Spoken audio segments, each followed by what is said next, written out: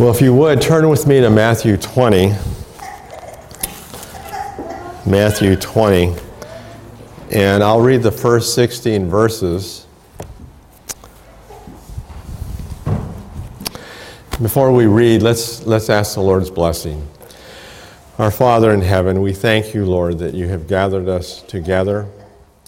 That, Lord, you are the one who sought us out. That it was in your mercy and compassion towards us who were lost and even enemies, Lord, that we were running away from you, that you sought us out.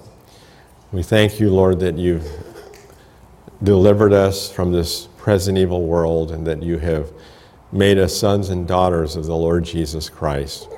Help us to grow in grace in the days ahead. We pray, Lord, for our meeting this morning, that you would bless your word and that you would that it would be edifying to all of us. And we ask this in Jesus' name. Amen. All right, Matthew 20, verse 1, I'll begin. For the kingdom of heaven is like unto a man that is a householder which went out early in the morning to hire laborers into his vineyard. And when he had agreed with the laborers for a penny a day, he sent them into his vineyard. And he went out about the third hour and saw others standing idle in the marketplace, and said unto them, Go ye also into the vineyard, and whatsoever is right I will give you. And they went their way. Again he went out about the 6th and 9th hour, and did likewise. And about the 11th hour he went out and found others standing idle, and saith unto them, Why stand ye here all the day idle? They say unto him, Because no man hath hired us. He saith unto them, Go ye also into the vineyard, and whatsoever is right, that shall you receive. So when evening was come, the Lord of the vineyard saith unto his steward, Call the laborers, and give them their hire, beginning from the last unto the first.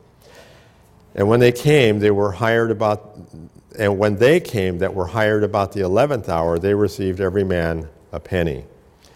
But when the first came, they supposed that they should have received more.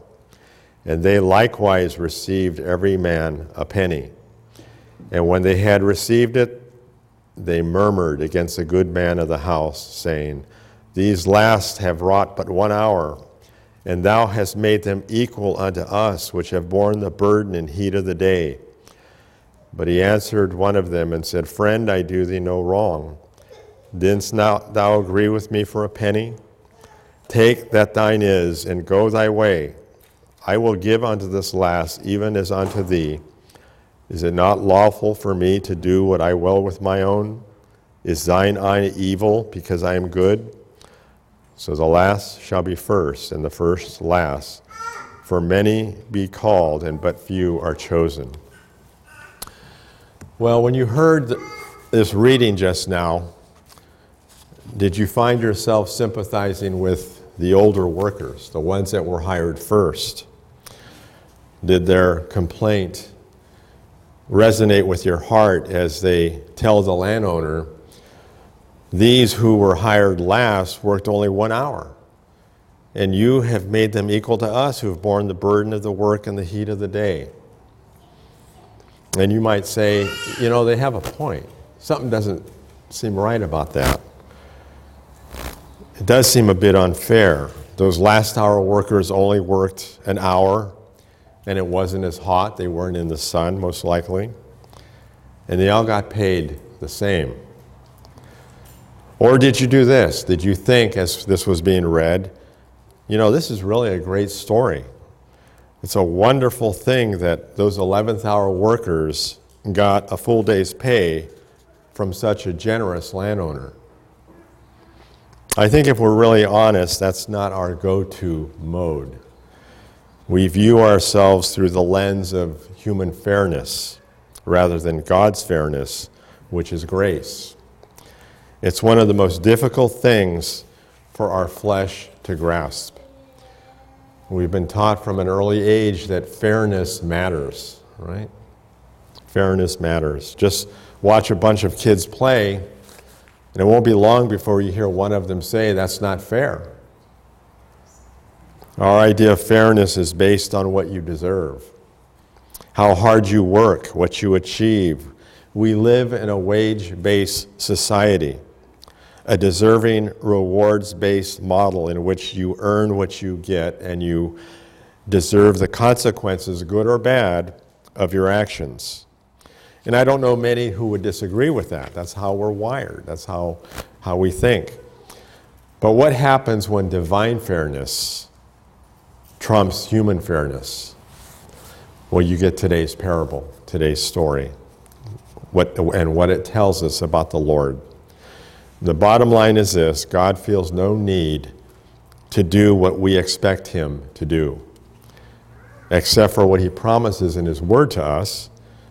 God's economy is not based on what we deserve. It's based on what God wants to give. He doesn't have to give anything to anyone, ever. His economy is not based on deserving, but it's based on his compassion. And it's very difficult for us to cling to this truth at times. Now remember what grace is. Grace is giving benefits to those who are undeserving, which is every worker in our parable, every one of us. Grace makes us happy when we receive it, but grace can make us angry when we see others get what they don't deserve. And this is one of the dangers of God's grace, isn't it? Have you ever been angry at grace? And I'll give you a biblical example of a person who was. Jonah was angry at God's grace. He was angry that God would spare Nineveh. And he even tells God, I knew that you were a gracious God and merciful and slow to anger and of great kindness. And as he saw the people of Nineveh repenting, he was so angry at God's grace that he tells God to take my life. Take my life. It's better for me to die than to live to see this. He was angry at God for being God. Let me give you a more current or up-to-date version of this story. There was a pastor from Missouri named Henry Gorecki, and he was stationed at a prison at Nuremberg at the end of World War II. And he was a chaplain, and his ministry was to the Nazi officers while they were on trial for their crimes against humanity. And some of them came to faith in Jesus. Not very many, but some of them did. And in time, 10 of those individuals were sentenced to death. And the first one to face the hangman's noose was Hitler's foreign minister, Joachim von Ribbentrop. He was a brutal man, and he was all for the final solution, the extermination of the Jews. And as he's standing there before he's to be hanged, an American officer asked him for his last words. And he responded, I place all my confidence in the Lamb who made atonement for my sins. And then he turned to Pastor Gorecki, who was there, and he says, I will see you again. Moments later, the trap door opened beneath his feet, and he breathed his last. Now, Pastor Gorecki received a lot of mail. Some of the mail gave thanks to God for enabling the gospel to reach into the hearts of these hardened war criminals. But he got other letters too, condemning him for reaching out to them, that he should have been hung along with them for his work. Those people were angry at grace. And so Jesus tells us this parable to warn us of this very thing, to warn us of the danger that grace can cause our hearts to have towards others who receive it. And the context of the parable is that, going back a little bit, is that Jesus had been talking to Peter and his disciples, and this is when the rich young ruler approached. And he says, good teacher, what good thing shall I do to inherit eternal life? And Jesus tells him, go sell all that you have and give it to the poor, and you will have treasure in heaven, and come follow me. But the man walked away, rejecting Jesus. And we read that the disciples were astonished. They were astonished. And Peter chimes in. He says, Lord, we've left everything to follow you. I know that man didn't want to leave everything to follow you, but we've left everything. What are we going to get? Can you imagine saying that to the Lord? I've done this, and I've done that, and I've done this. What am I going to get, Lord? So Jesus, of course, understands that they're very much like the thinking of the rich young ruler. What must I do? What am I going to get? And so, but Jesus answers him graciously. He says, yeah, Peter, you're going to sit upon the 12 thrones and judge the 12 tribes of Israel, and everyone who's forsaken everything for my name's sake will receive 100-fold and inherit eternal life. So Jesus assures Peter that everyone who follows him will receive more than they could ever give up. But then Jesus says this amazing thing, because he sees that the disciples have a misunderstanding as to the thinking of the rich young ruler and what the gospel is. He says, many who are first will be last, and the last will be first. And this had to astonish Peter and the disciples. And so to awaken Peter and us to his grace, Jesus tells this amazing story here in Matthew. And of course, the landowner is a picture of God. The vineyard is the world. And Jesus tells us about this vineyard owner who goes out to hire workers at the first hour, 6 a.m., and he offers them a good wage, a denarius, which was the daily wage back then. And these laborers depended completely on landowners giving them work like this. They weren't people who had a salary. There wasn't a backup plan. There was no food banks or Salvation Army or rescue missions. This was all about day-to-day survival. And they needed this work for their livelihood. And here this landowner is offering all that they need for their life that day. But then the landowner goes out again at 9 a.m. to the marketplace to hire more workers. And he says, I will give you a fair wage.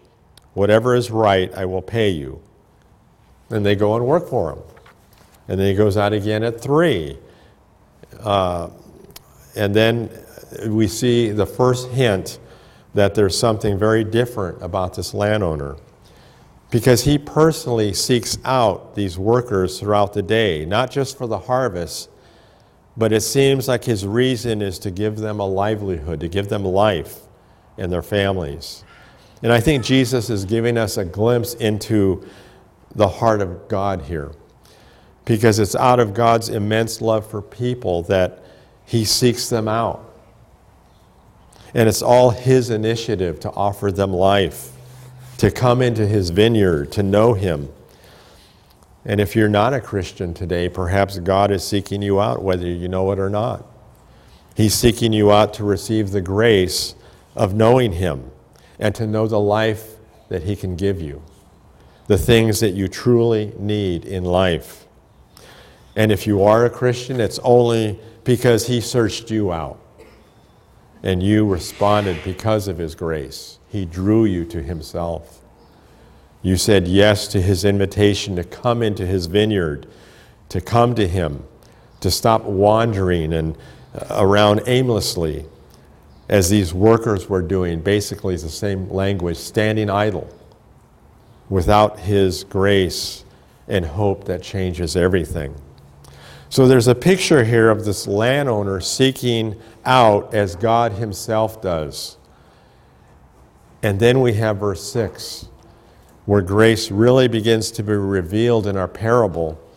And let me read that again. And about the 11th hour he went out and found others standing idle, and saith unto them, Why stand ye here all the day idle? Have you ever wondered where the term the 11th hour comes from and what it means? It means this. It means a point in time when it's nearly too late. It's describing a situation that seems destined to end badly, and you're just moments away from that ending. Think of the thief on the cross in his dying hour. That was the 11th hour for him. And look what Jesus does at the very last moment. He's welcomed into God's kingdom at the very last hour of his life. And he's welcomed as warmly and as fully as Paul or David or any of us. The 11th hour is 5 o'clock in our story. It's impossibly late for these workers to find work because the end of the day is an hour later, 6 p.m. That's when the sun goes down. And you can just picture what these people are thinking at 5 o'clock. I'm going to go home with nothing for my family. I'm going to go home empty and ashamed. No food that night or the next morning, and how hopeless and desperate they must have felt this sense of failure. And the landowner asked them, "Why do you stand here idle all day?" And they said, "No one has hired us." And it's kind of a revealing question. And it's likely they were not good workers, perhaps. Perhaps they were late, they got up late. Perhaps they didn't have the ability the other workers had. Maybe they weren't as strong, they could have been frail looking. Perhaps some were disabled. They didn't know the right people. For whatever reason, they're outsiders. They're not the cream of the crop. They're the leftovers. They're the ones who are easy to ignore and not hire. They're unemployable. But this employer hires them. He knows they're not going to be really of any use to him in his vineyard. But he went out and sought them. And you wonder what the other workers thought as they were working in the fields and they see these workers, these Johnny-come-latelys, coming into the field at 5 o'clock as the sun is beginning to go down. And they're saying, "Look at these guys. What possible help are they going to be? They're useless." And finally, at 6 p.m., the landowner tells the foreman to gather all the workers together to pay them. And again, you can picture all these workers standing, each in their own category. Maybe the 11th hour workers were off to the side. They were feeling a little odd, kind of shunned by the others. And then here we see the landowner. He tells the foreman to pay those last workers first. And they were probably expecting a very small amount because they knew they only worked an hour. And then there's this huge surprise. He pays them a full day's wage. And you can imagine the joy that these workers, knowing they didn't deserve this, when they received it. And you can picture these 11th hour workers, how they felt, how excited they must have been. They weren't expecting this at all. We can go home and we can take care of our families, and this is great. I can't believe I've received. This is more than I deserve. How can this be true? But it is true, because God's grace is fully revealed in this verse. The master chooses to be generous simply because of his compassion. He wants life for those workers, for those wandering people in the marketplace. That's us.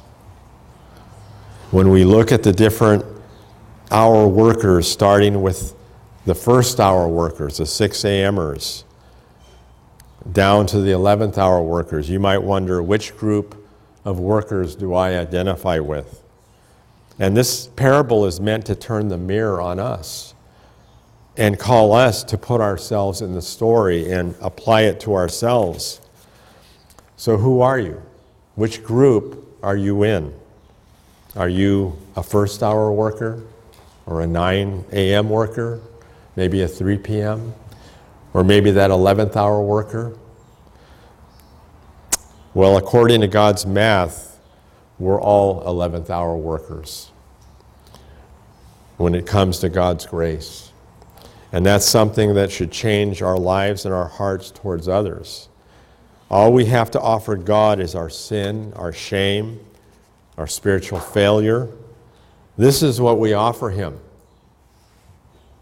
And God hasn't brought you into his kingdom, into his vineyard, because you qualified or measured up. It's certainly not because God owed you something. The whole point of this parable is to show that God doesn't owe us anything. It's all grace. It's simply because God is gracious. He's generous beyond our hopes, beyond anything we could ask or imagine. And not only that, he searches for the most unlikely and most unqualified people to bring into his kingdom. And I was thinking of 1 Corinthians 1, where it says, "For you see your calling, brethren, that not many wise after the flesh, not many mighty, not many noble has he chosen." It's his mercy on which you and I rest. He owes me nothing, yet he's given me everything. And the only basis of my life and your life is undeserved mercy and undeserved grace. And that's the good news. And so as we hear this, what do we do with it? What do we do with the grace that Jesus is teaching in this parable? Because in the same story, there's also a warning. And the warning shows up in the parable. It's the 6 a.m. people. Those who work longest all day, they watched these 11th hour people getting paid. And they could only think of one thing. How much more am I going to get? Sounds like Peter. Lord, we've given our all. What are we going to get? See, that's the mindset. It's funny that the Lord Jesus does this. And can you imagine those 6 a.m. workers? They're thinking, wow, those last hour workers received a denarius. And they're nudging each other. This is a windfall. Man, we hit it big. And the one guy might say, yeah, I'm going to need 2 hands to carry all the denarii home.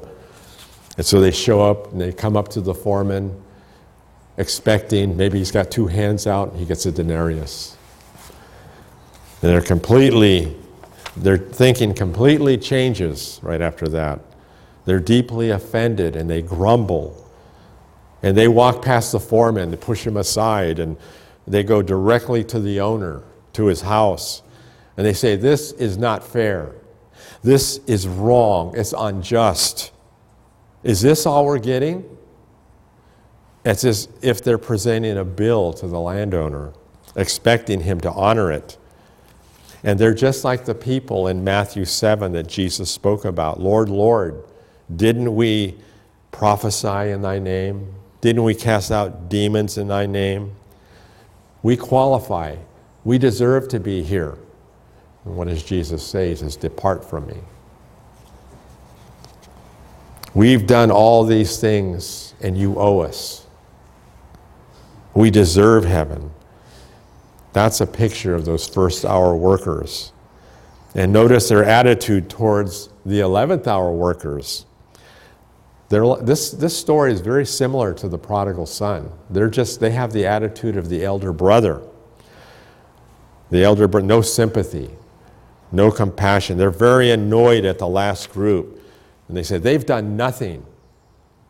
They only work for an hour and you've made them equal to us, who've borne the burden of the day and the heat of the day. There's no sympathy. No sympathy for failures. No use for failures. They made their own bed. Let them lie in it. They deserve nothing. They have no right to expect anything. Look at the way you're treating them. They deserve to be left in the marketplace. You should have left them there. What you're doing is wrong. They murmured against the good man.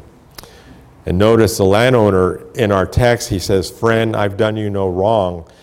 But the original is a lot more severe. It's, man, I've done you no wrong. It's more of a rebuke. And he says, didn't I see you in the marketplace at sunrise? And I asked, who's able to work? And your hand went up right away. You couldn't wait to get a job. Until I came, you were unemployed. You had no prospects of earning anything this day. And I asked you, will you work for me all day, helping me in my vineyard? I'll pay you a denarius. Count me in, you said. How thankful you were to have the opportunity to work. All of you were perfectly satisfied with the agreement that I made with you. And if I would have paid you first before the other workers, you would have been happy as a clam, knowing that you received what was promised. And the sense of this passage is just an anger in the landowner. And the truth is, neither group owned the vineyard. Both groups needed a job. Both groups were chosen. Both were invited in by no effort of their own doing. It's the generosity of the landowner. He's the one who gave them all that they needed. And when you see that this is how you were brought into the kingdom by the generosity of God, it creates a thankfulness. I don't deserve this. And it has a tendency to wipe out this whole idea of being upset with what happens to other people. And that's really the antidote for us. This is kind of a side issue that God has brought you into his vineyard and he's promised you eternal life. I mean, look at what God has promised you as his child. Some of us are always going to try to figure out whether God is doing too much for somebody else. That's our temptation. We easily grumble and say, God owes me more than what I'm getting. And the issue is this: has God been faithful to you? Has he delivered on his promises to you? And you might look at others and say, they're doing better than I am. We question his fairness, even though we've received everything from his hand. Everything you have is undeserved. Yet we think God should work in my life the way I think he should work, and to give me what I think he should give. We begin to compare ourselves to others and say, I deserve more than they do. And when that thinking creeps in, you begin to take your eyes off the Lord and his authority. These first-hour workers, what characterized them was murmuring and complaining, just like the elder brother, not happy. And when that thinking comes in, you can't see what Jesus has done for you, and you can't rejoice in what he's doing, not only for you, but in other people's lives. In fact, the response of grace should have been with these first-hour workers, that is just wonderful that these 11th-hour workers got a denarius. That's a work of grace. And Jesus gives us this upside-down story of employment practices to show us that he's given everything to you from beginning to end. By grace you've been saved. It always has and always will be from God's overflowing generosity. In his love, in his authority, as the owner, he takes the initiative to give you life by the work of the cross. In the midst of your sin, in the midst of your shame, in the midst of feeling inadequate along with the troubles of this life, God's love for you is constant. His power is made perfect in our weakness. That's God's math. The call to you and I is to live as these 11th-hour workers, thankful, knowing that we don't deserve anything. We're all last-minute hires, aren't we? We're recipients of his mercy who can count blessing upon blessing from God more than we can imagine. We should be a people so overwhelmed with the goodness of God and overjoyed with his goodness to other people as well. And Jesus is telling Peter and us, this is the way the kingdom works, Peter. The last receive a reward even equal to the first. And here Jesus is going to the cross to suffer for Peter's sins and our sins.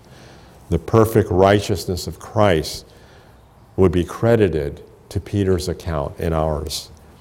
And isn't that the very nature of the gospel? That we as Christians, we receive Christ's wages. He does the work and we get the pay. He bears the burden and the heat of the day, and he puts in the full day's labor. We don't, but we get the pay. The last are given generously and are brought up to the level of the first. And that's what happens to all of us. Aren't we called co-heirs with Christ? We inherit everything he has. We get it all, and he does not begrudge us. And Jesus is telling us, I want you to know something about the math of my kingdom. It's not what you think or how the world thinks. Jesus is telling Peter, you're a recipient of that flipping around, Peter. Don't ever forget that. When you see that this is how you were brought into the kingdom by the generosity of God, you'll be a thankful man. It's the generosity of God that brings us into the kingdom and gives us the kingdom. It's not what we deserve. And when you look at the generosity of the Father, it has a tendency to wipe out this whole idea of being upset with what happens to other people. In John 2, verse 1, Jesus told Peter, he says, follow me. And as they were walking, the Apostle John was in the back, and Peter turns to Jesus, and what about him? And Jesus rebuked him. He says, what is that to you? He says, you follow me. And a good way to do this is to focus on God's grace and goodness to you. And this is a practical thing you can do. Make a mental list of things that are undeserved in your life, and make a list of all his mercies to you. Undeserved is everything. So you shouldn't have any trouble making a list, right? There's nothing you deserve. We did deserve something at one time, and that was hell. But we've been delivered from that. And so in this parable, Jesus calls us to focus on God's amazing grace and generosity, to live according to this otherworldly math. And he has given us undeserved mercy so that we will mirror that mercy to others in how we walk. So let's be thankful to the Lord that he sought you out in that vineyard, for his vineyard, and brought you in. All right, let's pray. Our Father in heaven, we thank you, Lord, that you do what pleases you. And Lord, you are a generous God beyond our comprehension, and that we should always question, why would you save someone like me, Lord, who ran away from you? Yet, Lord, you're the one who sought me out. You sought each of us out, and you brought us into your vineyard. Lord, we're so thankful that you still continue to do this today. We pray for our loved ones that are still standing idly in the marketplace. And Lord, that without hope, without peace, without anything, Lord. So we pray that you would use us in some capacity as to witness, to be the fragrance of Christ wherever we go. Thank you for our time together, that you would bless the rest of our service. In Jesus' name, amen.